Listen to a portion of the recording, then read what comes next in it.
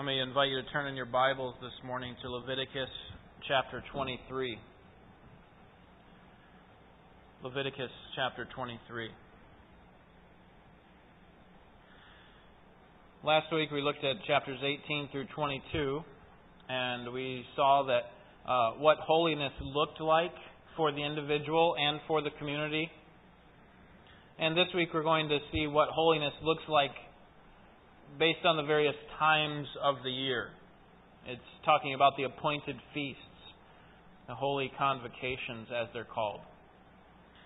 And what we're going to see is that we must reflect often on the works of God. These feasts, these festivals, were designed to cause Israel to reflect purposefully on the things of God and on His works. And we ought to do the same thing. We ought to reflect on His works. In chapter 23, we see that reflecting on God's works happens through regular reminders. Reflecting on God's works happens through regular reminders. Look at verse 1. The Lord spoke again to Moses, saying, "Speak to the sons of Israel and say to them, the Lord's appointed times, which you shall proclaim as holy convocations, my appointed times, are these." Then He's going to list several of them, and as He's going through the very last one, we come to verse 37, which is the Feast of Booths, and He kind of summarizes the passage. He says this in verse 37, "These are the appointed times of the Lord, which you shall proclaim as holy convocations, to present offerings by fire to the Lord, burnt offerings and grain offerings, sacrifices and drink offerings. Each day's matter on its own day. Besides those of the Sabbaths of the Lord, and besides your gifts, and besides all your votive and freewill offerings which you give to the Lord." So in other words, in addition to all the normal things that you do, the Sabbaths, and all the normal offerings that you bring, these feasts are supposed to be a part of who you are as a people, as individuals. And so you need to recognize these. In verse 2, they're called holy convocations. It's just simply another way of saying holy conventions, or holy assemblies, or religious feasts, religious festivals. These are times when the nation would gather as a whole, when the people of God would come together and celebrate the past works of God and the current works of God. And notice their responsibility here in verse 37. "These are the appointed times of the Lord which you shall proclaim." And then verse 38, "Besides those of the Sabbath, and besides your gifts, besides all your votives and freewill offerings." So these appointed times, verse 37, were designed for the people to remember God and His works, and then to offer Him appropriate thanksgiving. And so these were days that were marked out on the calendar, that they would just know these were a part of who we are as a people, that we're going to go to Jerusalem. We're going to go, in this case, they're still out in the wilderness, but we're going to go to the tabernacle. We're going to celebrate what God has done. The very first one that's listed is probably not a holy convocation. It's the Sabbath day in verse 3. It's probably just reminding them of the normal remembrance, the normal reminder that would have been on their calendar. Notice verse 3, "For 6 days work may be done, but on the 7th day there is a Sabbath of complete rest, a holy convocation. You shall not do any work. It is a Sabbath to the Lord in all your dwellings." In other words, this is not something to be done yearly. This is done regularly. This is a holy assembly that you do every Saturday. But there must be a time every week to set apart the people to rest and reflect on God. We'll spend more time talking about this next week, because next week we're going to see the Sabbath day, the Sabbath year, and then the Sabbath, which is the 7th Sabbath year. It's known as the year of Jubilee. It's actually the year following it. So we're going to spend a lot of time talking about Sabbath next week. But for now, we should recognize that resting would interrupt their normal pattern of life. It's not normal for them to stop doing work in an agricultural society. It would remind them, this God requiring them to rest, would remind them that it is God who provides. It is God who gives. The importance of the Sabbath is not the day of the week, the seventh day, but rather what the day symbolizes. And the reason that it was set up, if you go back, remember this is not a brand new commandment. Start observing the Sabbath. When did they first see this? In Exodus chapter 20, right? The fourth commandment is remember the Sabbath day and keep it what? Keep it holy. And the reason that you're supposed to do that is because I created the world, God says, in 6 days, and on the seventh day I rested, and so you ought to rest as well. It's a commemoration of what God has done. It symbolized rest for God, and it symbolized rest for His people. Coming to church once a week is not a fulfillment of Sabbath rest. Sunday is not our Old Testament Sabbath day or our New Testament Sabbath day. It's not a fulfillment of Sabbath rest. Rather, a Christian must live his entire life in the rest that Christ provides. That is, Christ fulfilled the Sabbath day. The Sabbath day was not, man was not made for the Sabbath day, as was read earlier, but the Sabbath day was made for man. It was only temporary to show us that Christ actually has fulfilled it in His coming. And the Sabbath that we're looking forward to is actually a final Sabbath, a final rest from all of the work that is going on, the struggle against sin and so on. If we're truly going to sanctify ourselves like the people of Israel sanctified themselves one day a week, then we need to really give all of our lives. It means giving all that we have. That's when we find blessing. That's when we enjoy the rest that God has planned. So, now that we've looked at the normal one that they're already aware of, they already know about the Sabbath day, now God institutes through His man Moses 7 festivals that the Jews were supposed to commemorate. A time when they would come together, these holy convocations. There are 4 in the spring and 3 in the fall. Okay, in verses 5 through 22, we have the spring festivals. And then in verses 23 through 44, we have the fall festivals. So let's begin with the first 4, which are spring festivals. The very first one is there in verses 4 and 5. This is the most important. It's one of the most important, I should say. It was the Passover. Verse 4 says, "These are the appointed times of the Lord, holy convocations which you shall proclaim." It's kind of introduction to the whole section. Verse 5. "In the first month, on the 14th day of the month, at twilight, is the Lord's Passover." Now, again, some of these they had already heard about and knew about. In fact, turn back to Exodus chapter 12, because they were told that they were going to be commemorating this Passover before they even were passed over. I mean, before the houses were passed over, before the event even took place, they were told that they were going to be commemorating this event for years to come. Exodus chapter 12. And look with me at verse 14.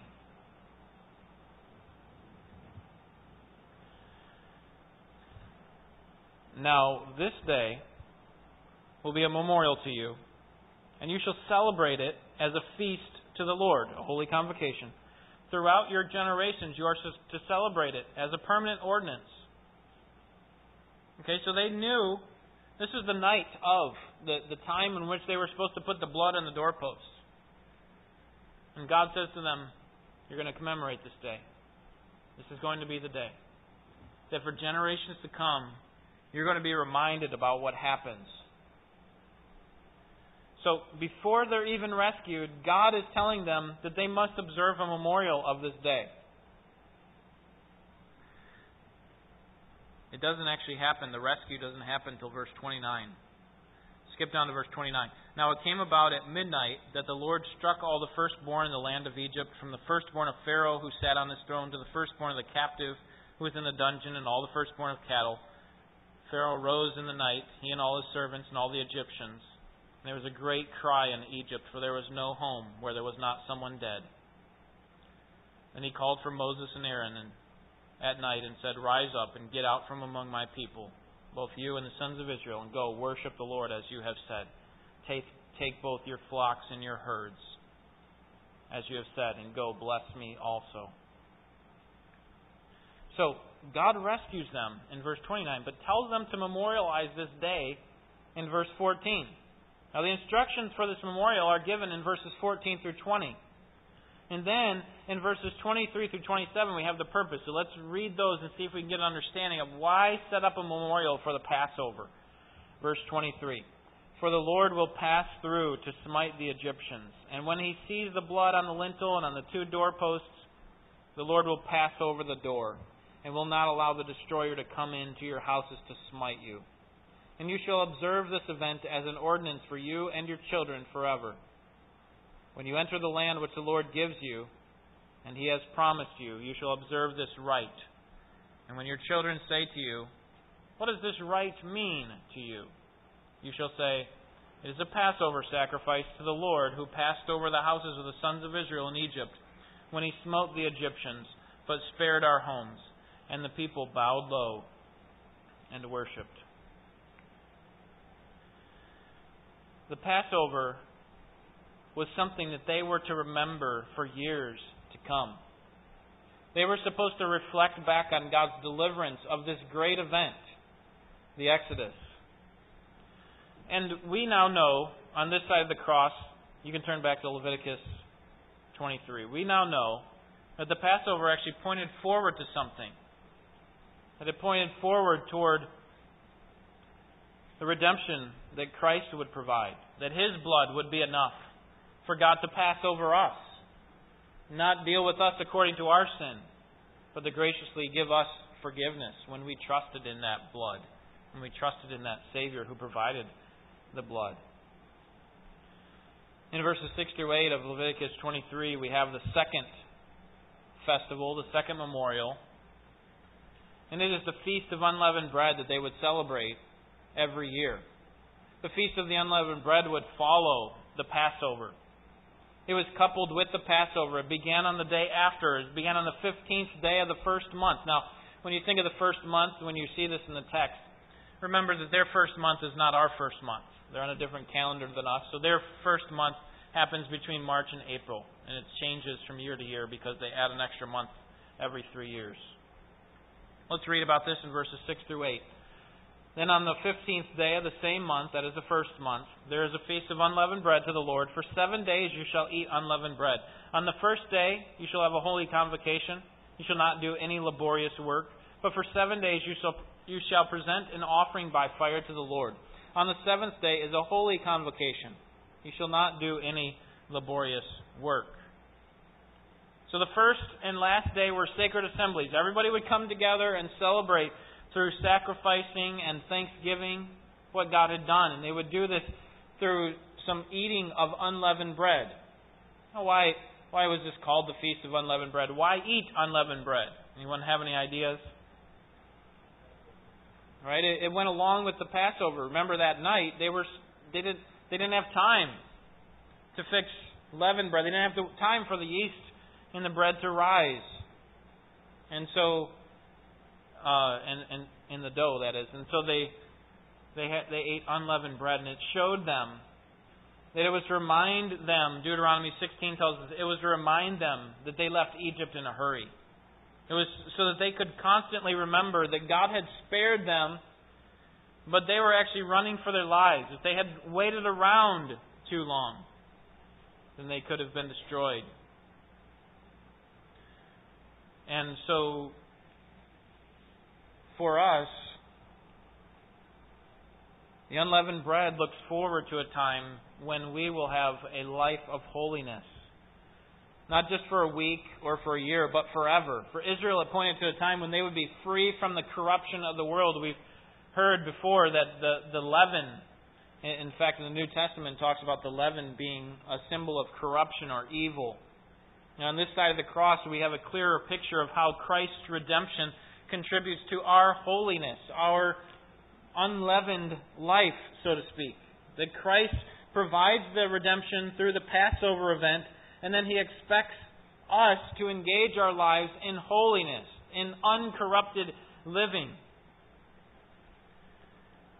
So we have the Passover, the Feast of Unleavened Bread, and then the third ceremony or festival in the spring that they were responsible to take part in is found in verses 9 through 14. The Feast of the First Fruits. This is the next religious festival on the Jewish calendar, and it was called the Feast of the First Fruits. It required that each Jewish family bring some of the first fruits of their harvest. Now, it's likely, since it was in March or April, that this was probably the barley harvest, since it ripened earlier. And so the very first part of that harvest was brought in an offering to God. It was a reminder to Israel that it was not they who provided for themselves, but it was God who provided for them. It was God who prospered them. It was God who gave them what they needed. It required faith on the part of the farmer, because he had to give of the very first of what he had received from his harvest. Remember, they're not getting their living necessarily from money, but really from resources. And so the very first part of their resources are given back to God, while they don't know if the next part of their resources are going to come in. And so it required great faith on their part. The temptation for them might be to give to God if there's any extra at the end, right? A man has to live, right?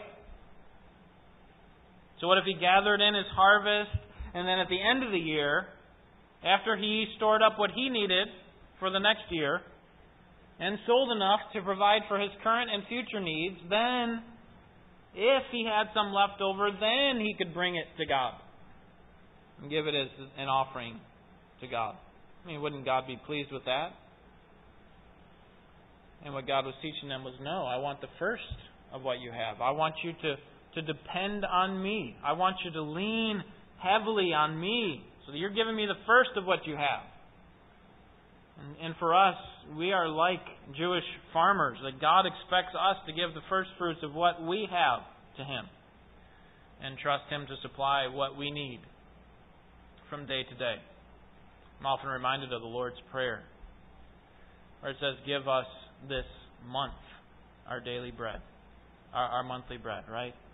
Give us this year our yearly bread. Provide enough for us, God, so that we can make it through this year. No, it's a day-by-day reliance upon God, isn't it? He wants us to pray for our needs every day.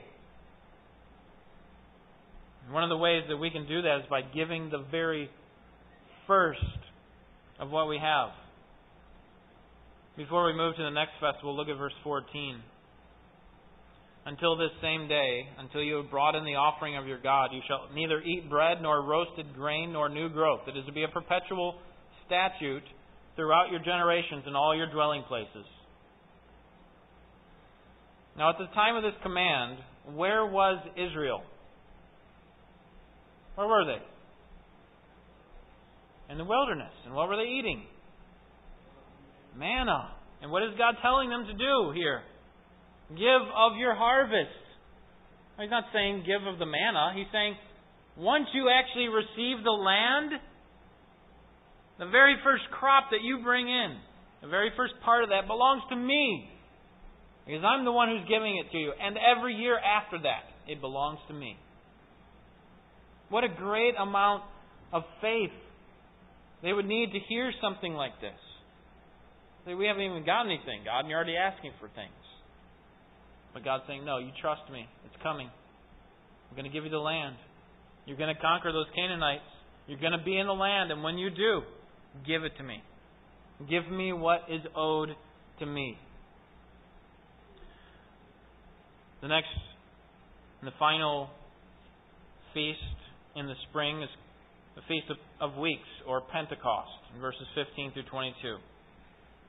This is the final spring festival. It's called the Feast of Weeks. It was a period of 7 Sabbaths. 7 Sabbath days, as we see in verse 15. And it led up to the third month and the first day, where they would have a sacred assembly and a grain offering. And the time between this day and the first fruits, if we go back to the first fruits, they're giving up for the first part of their barley harvest, all the way to the first day of the third month. There's a period of 49 days, 7 Sabbaths. So the first fruits really would not end right away. They would start giving God some of their resources, and then throughout the next 7 weeks, they would give more to God. It was a sacred gathering that we now know as Pentecost. And these 50 days were an opportunity for Israel to reflect on God's provision, not just His one-time provision, the first fruits, but His ongoing provision. That the harvest is coming in, and we're going to continue to give to God and give thanks to Him accordingly. The natural result of God's redemption, Passover, and our holy living, unleavened bread, is Pentecost. It is Pentecost. It's the time of thanksgiving. It's a time that pointed to this work that happened in Acts chapter 2, where people came united together around the power of the Spirit and then sent out for the sake of God's glory. And here's what we ought to do in response to what God has done to us. His great redemption that He's provided for us, and this demand for holy living should naturally respond to us uniting together as God's people and then being sent out for God's glory. So the spring festivals through verse 22, verses 4 through 22. Then the fall festivals in verses 23 through 44. The fall festivals. The first festival is one called the Feast of Trumpets in verse 23. Again, the Lord spoke to Moses, saying, "Speak to the sons of Israel, saying, In the 7th month, on the first of the month, you shall have a rest, a reminder, by the blowing of trumpets, a holy convocation." The very first festival in the fall really leads into the second. When the dust settled from all the busyness between this time, see, some of their barley harvest is coming in, but the rest of their harvest is still growing throughout this time that they're gone. Then they come back for these fall festivals. And so now that the dust is settled from the busyness of all of that work, bringing in the harvest, then there's a blast of the trumpet. It would cause the people to be reminded that they need to come in and assemble and think about and reflect on the things of God. In our day, the Jews call this day Rosh Hashanah, which literally means the head or the beginning of the year. It's the Jewish New Year. It takes place in the 7th month on their calendar, the first day. It's around September. And it points our attention to when we know that there's going to be a trumpet that sounds for us. And when will that be? Right? 1 Thessalonians 4. That in the moment, in the twinkling of an eye, we'll be transformed. There will be a shout, a trumpet call of God, and the dead in Christ will rise first. And then we who are alive and remain will also be caught up with Him to be with the Lord forever, and so we will ever be with the Lord. It's a trumpet call that brings us home. It's a trumpet call that brings us into eternal rest, eternal reflection on God. And so this was the very first festival of the fall. 9 days later, it led to one of the most important of all the festivals, and it is something we've already talked about. Verses 26 through 32, the Day of Atonement. The Day of Atonement. We looked at this when we studied chapter 16 together. The focus in that chapter was on the responsibility of the priest. Remember how he had to take a bull for a sin offering and a ram for a burnt offering, and he had to pay for or had to offer those in response for his own sin and the rest of the priests. And then he also had to take 2 goats for the people's sin, and then a ram for their burnt offering. One of the goats was killed; it was slain and offered up for their sin. The other goat was used for what? a scapegoat, right? And the priest would put his hands on the head of the scapegoat. And it was a picture of their sin being removed far away from them. So the focus in chapter 16 when we looked at it was primarily on the priest and his responsibility. But I want you to notice here that the focus is primarily on the people, what their responsibility is in the Day of Atonement. Now we did allude to this and we quickly talked about this when we looked at chapter 16. But here it's primarily on the people and their responsibility. Let's read verse 27 and following. On exactly the 10th day of this 7th month is the Day of Atonement. It shall be a holy convocation for you, and you shall humble your souls and present an offering by fire to the Lord. You shall not do any work on the same day, for it's the Day of Atonement, to make atonement on your behalf before the Lord your God. If there is any person who will not humble himself on this day, he shall be cut off from his people. As for any person who does any work on the same day, that person I will destroy from among his people. You shall do no work at all. It is to be a perpetual statute throughout your generations, in all your dwelling places. It is to be a Sabbath of complete rest to you, and you shall humble your souls. On the 9th of the month at evening, from evening until evening, you shall keep your Sabbath. The Day of Atonement was to be a time where there are at least two things going on. Number one, it was to be a day of rest. Did you notice how many times? You shall do no work. If you do work, you're going to be cut off from my people. I'll cut you off, God says. So no work. It's supposed to be a day of rest. And then number two, it's a day for them to humble their souls, or literally afflict their souls, to reflect on what was necessary to provide for their sins. We talked about this when we looked at chapter 16, that it was because of the people's sins, because of the priests' sins, that these animals had to die, that they had to be sacrificed. And so they were to humble themselves and to do no work on this day. It was to be a Sabbath to God, to reflect on what God needed to atone for their sins. For us as Christians, this is the central theme in all of our lives. It is the thing that gives you and I identity. It is that God redeemed us through the blood of Jesus. There's nothing that you can say about yourself greater than you have been redeemed by the blood of Jesus Christ. That Christ died for our sins according to the Scriptures. I'm reminded of a famous pastor from the previous century who was asked after he retired, after 40 or 50 years of service. Martin Lloyd-Jones, perhaps you've heard of him. After he retired, people came up to him and asked, how's it going to be? Not in the position of leadership? Not being able to kind of have people, direct people to where they need to go, what they need to do? What's that going to be like? He said, the thing that I count as most important, those things don't matter as much as the fact that I have my name written down in heaven. There's nothing more important to me than my identity with Christ, not my identity as a leader. I don't have to be in that position. But the fact that my name is written down in the Lamb's Book of Life. Christian, there is no greater identity that you have than that you are bought by the blood of Jesus Christ. There's nothing greater that you can say about yourself.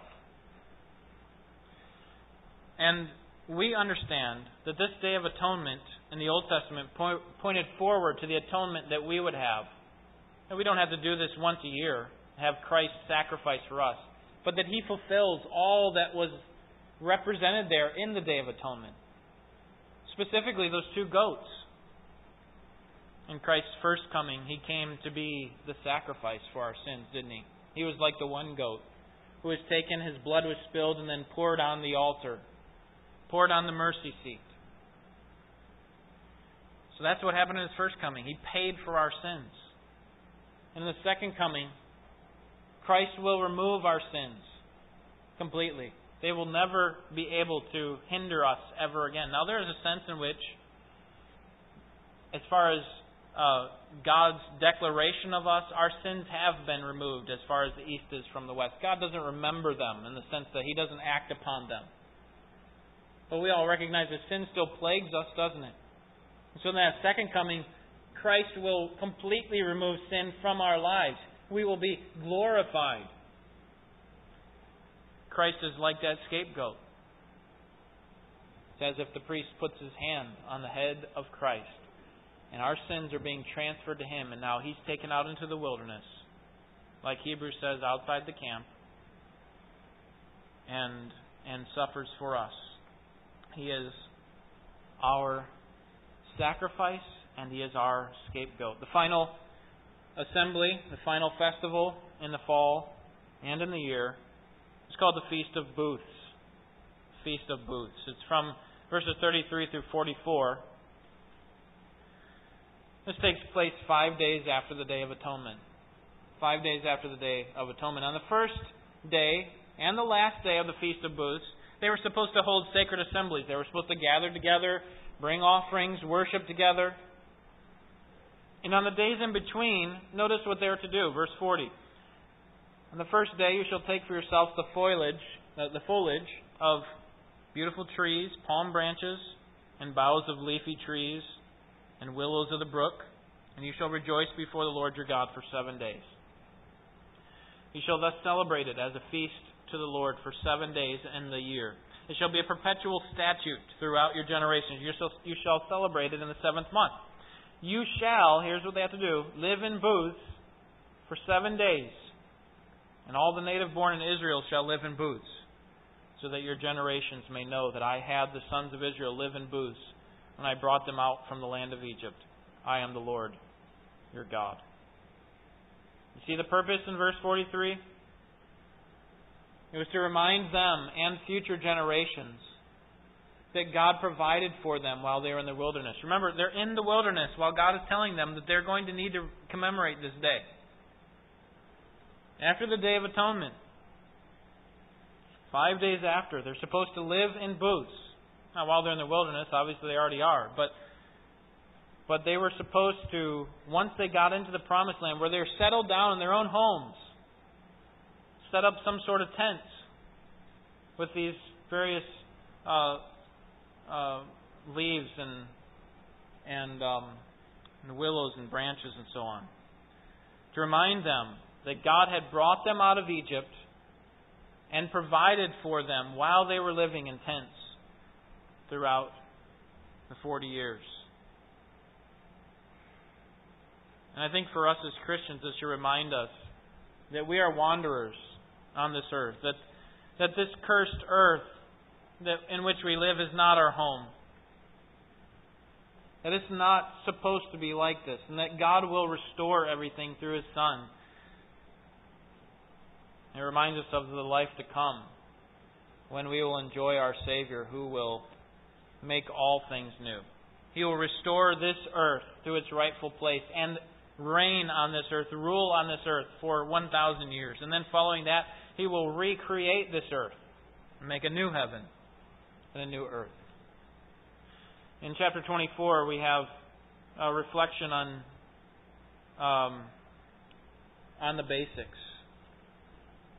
Reflecting on God's work, number one, happens through regular reminders. Number two, reflecting on God's work requires that we remember the basics.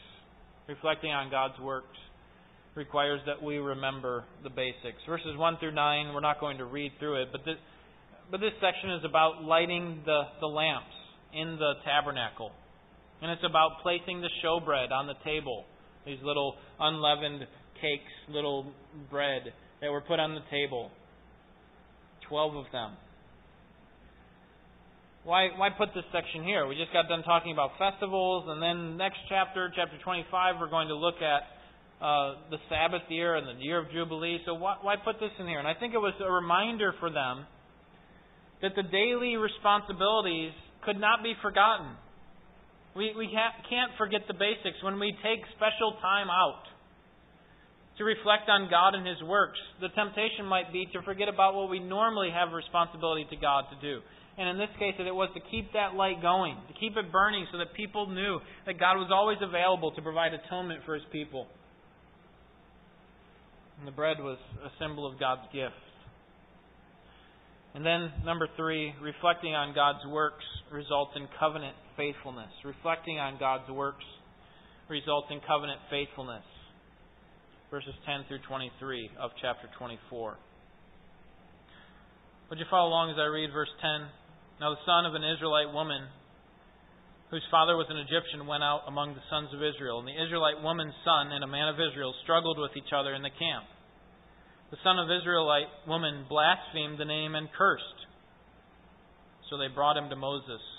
Now his mother's name was Shelemith, the daughter of Dibri of the tribe of Dan. And they put him in custody so that the command of the Lord might be made clear to them. Now, what's happening here is that there's a person, a young man, who gets in a fight and he blasphemes the name. And it's capital in the New American Standard to show us that it's referring to the name of God. He blasphemed God. Now this is brought before God, and the people are going to have to respond in some way. And so you might be thinking about this story and thinking, well, why would you say reflecting on God's works results in covenant faithfulness? This guy blasphemed. So I'm not talking about him. Of course, he wasn't covenantly faithful. What I'm talking about is the people's response to his covenant unfaithfulness. They are being faithful. Notice God's expectation in verse 13. Then the Lord spoke to Moses, saying, "Bring the one who has cursed outside the camp, and let all who heard him lay their hands on his head. And let all the congregation stone him. You shall speak to the sons of Israel, saying, If anyone curses his God, then he will bear his sin. Moreover, the one who blasphemes the name of the Lord shall surely be put to death. All the congregation shall certainly stone him, the alien as well as the native. When he blasphemes the name, he shall be put to death." God has a standard because something very important is at stake here. And what is it? It's God's name. It's God's reputation. He deserves and demands that He be set apart in their lives and with their lips. And as a result of them carelessly treating God's name, or this person specifically, they were to be put to death. There was judgment. And that's why it goes in verses 17 through 22 and goes into talking about the law of retribution. An eye for an eye, a tooth for a tooth. We don't have time to read through this. Perhaps this passage is familiar to you. I'll just say that there is some debate as to whether this is literal or not. That is, did they actually cut off a person's hand when the offender cut off someone else's hand? It's not exactly clear. Maybe they made them pay some sort of restitution. Now, obviously, there are people who take it that way, and there are still people who live today with that sort of mindset. But at the very least, what we do know this is referring to is that when a person takes another person's life, their life is to be taken. Well, not just by anybody who wants to, but by the government.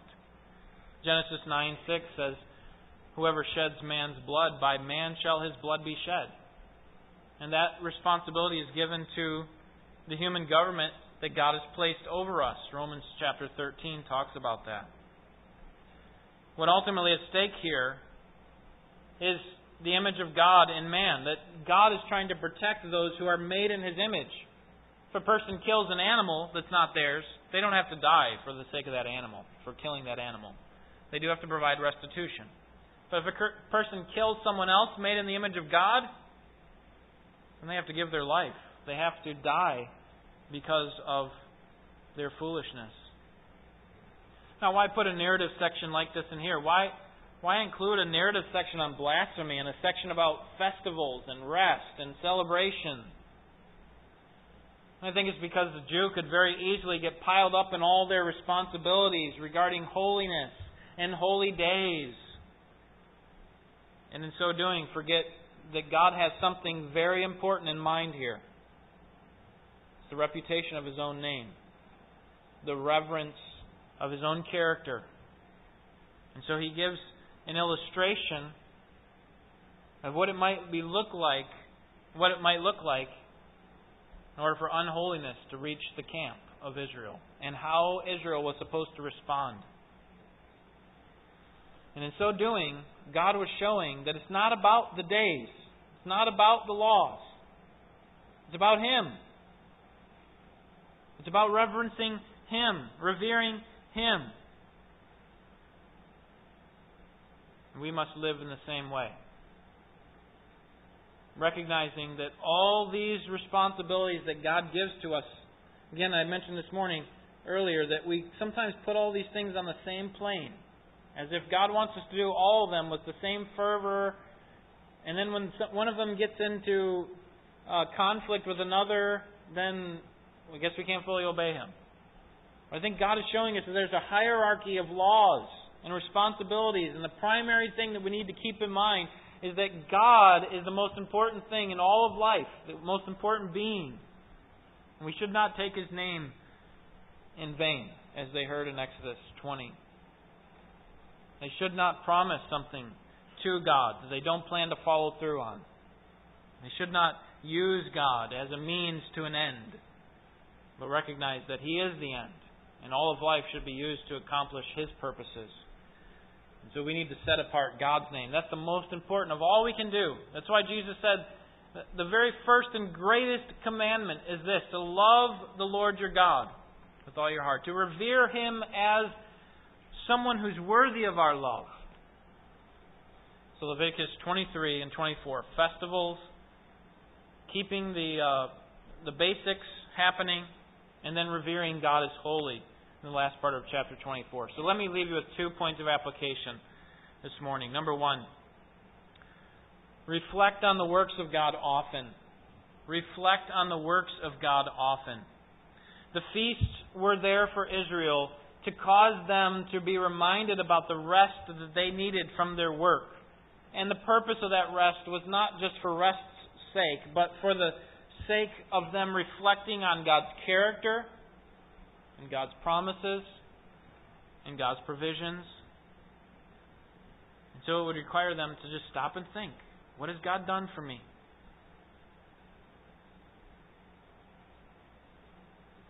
Ambassador Baptist Church, how much more should we rejoice as Christ's church for what God has done for us, for the fact that He has bought us with the blood of His Son?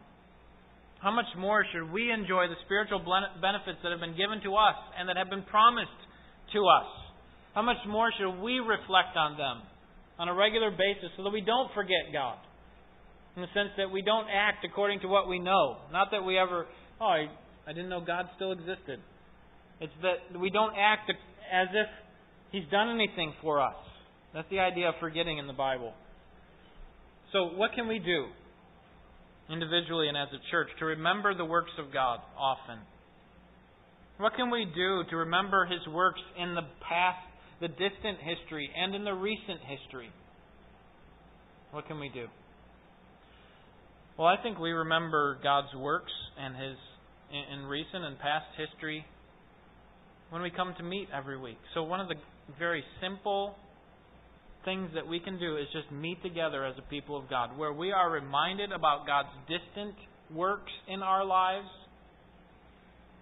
in the Scriptures, and God's recent works as we fellowship with one another. We find out about how God's working in someone's life and how He's strengthening them and providing for them. But I think we need to do more than that. We shouldn't just come to church and that would be enough to remember God's works. We ought to have a purposeful time of remembrance. I'm so thankful for this opportunity we've had this summer to reflect on some of the past graces of our church, as we've had 4 of our previous pastors come and preach to us. And we were able to see many of the former members of this church who haven't been here for a while, who have moved on to other places.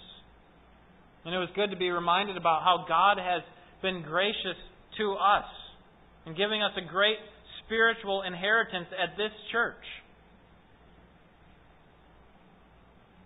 Some may look at, bringing in people from the past and thinking about the past and say, it's time to move on.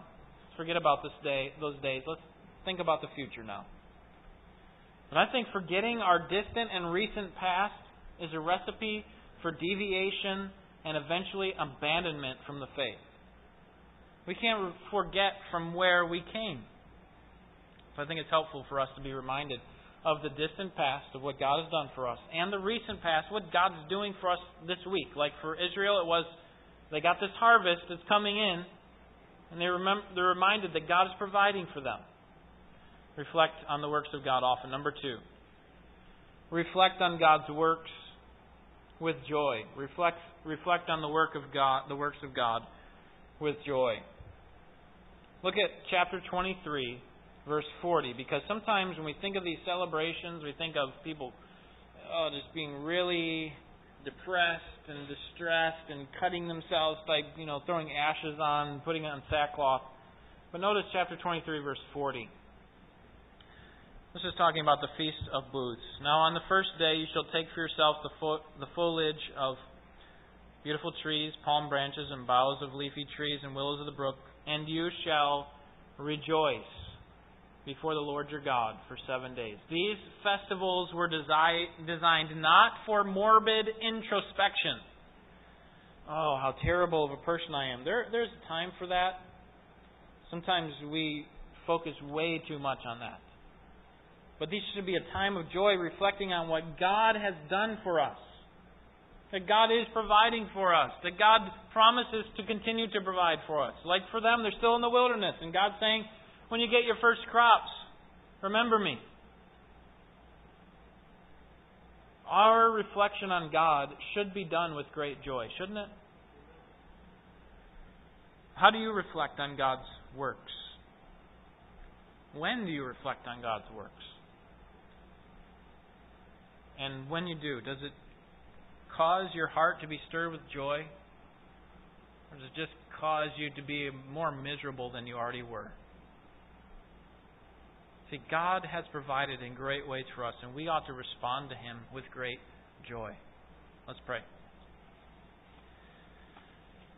Father, we're thankful for the works that you have done in our lives in providing for us atonement and giving us the strength to walk in holiness and to grow in holiness. Lord, the very least that we can do is to give ourselves and our resources for your purposes, to serve you with great joy, with a proper heart. Help us, Lord, we pray. In Jesus' name, amen.